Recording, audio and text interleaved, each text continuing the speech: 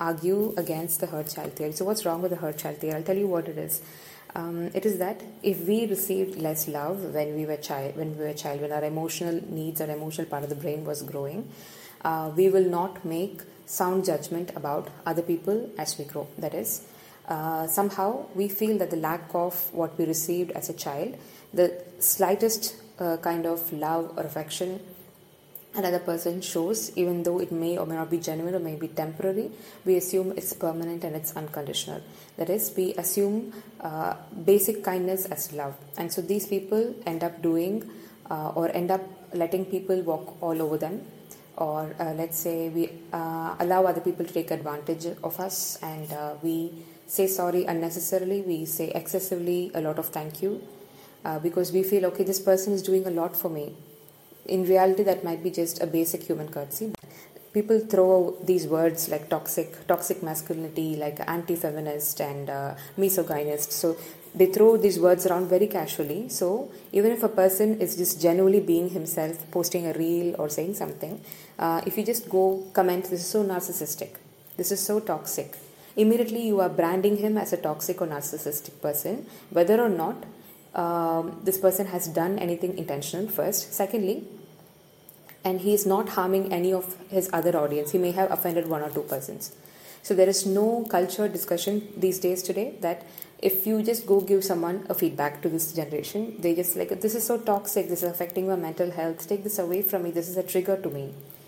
But what happens to the millennial generation who are born in the 90s and late 80s? So what happens to them who actually, for them, this kind of trauma or feedback or harshness from their immediate family, from their neighbors or from their school teachers, seniors, was very normal. And that was the basis. It's not a good thing, but that was the basis of how we understood our interaction with the outside world. Is that the world can be harsh and you cannot demand everyone to treat you like a king or queen.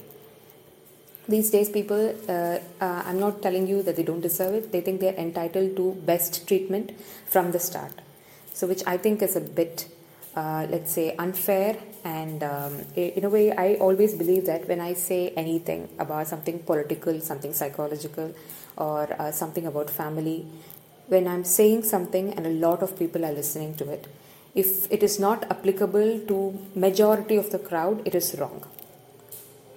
So if I'm saying something which is, let's take a religious topic. I'm taking something which is the core of the religion I'm practicing, but it is not applied to the person following another religion, then it is wrong in a public perception.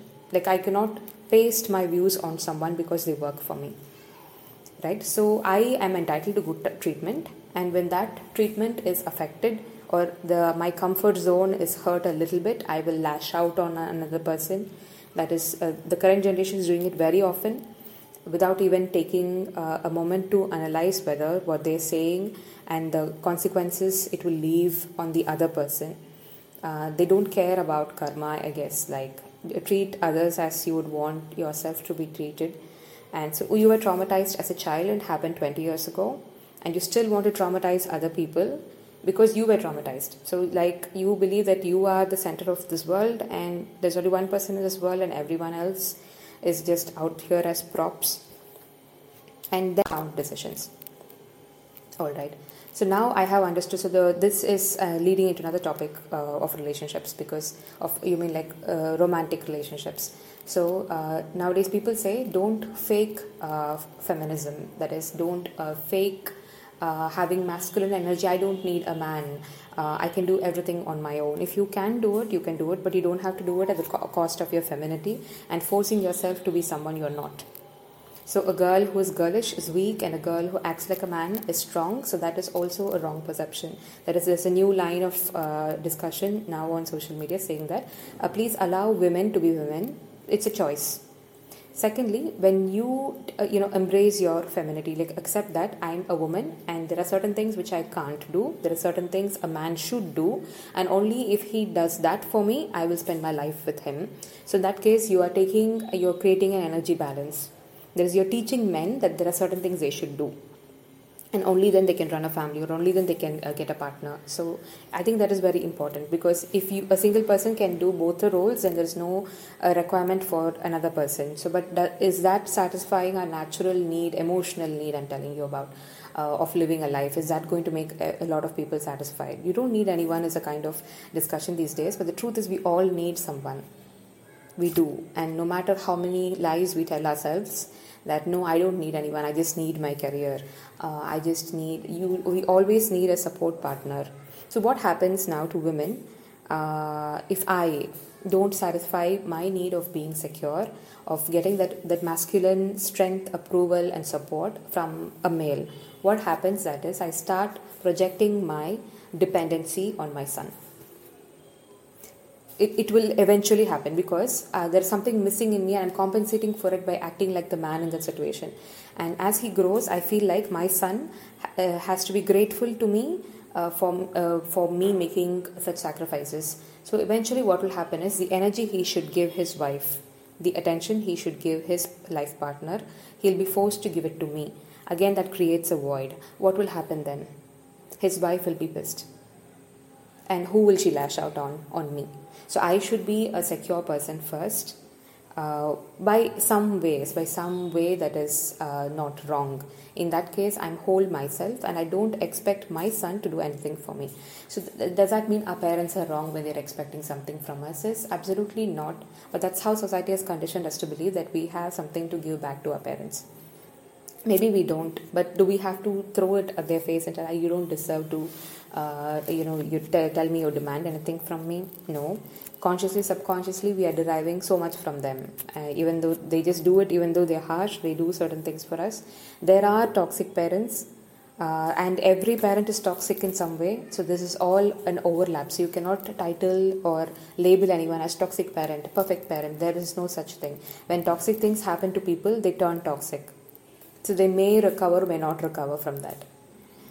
So there is a line in my book which I'm going to be adding, is that if our parents had such awareness that we have these days about mental health, psychology, family dynamics, and suppose they had access to YouTube and very good internet, maybe they would have raised us in a different way.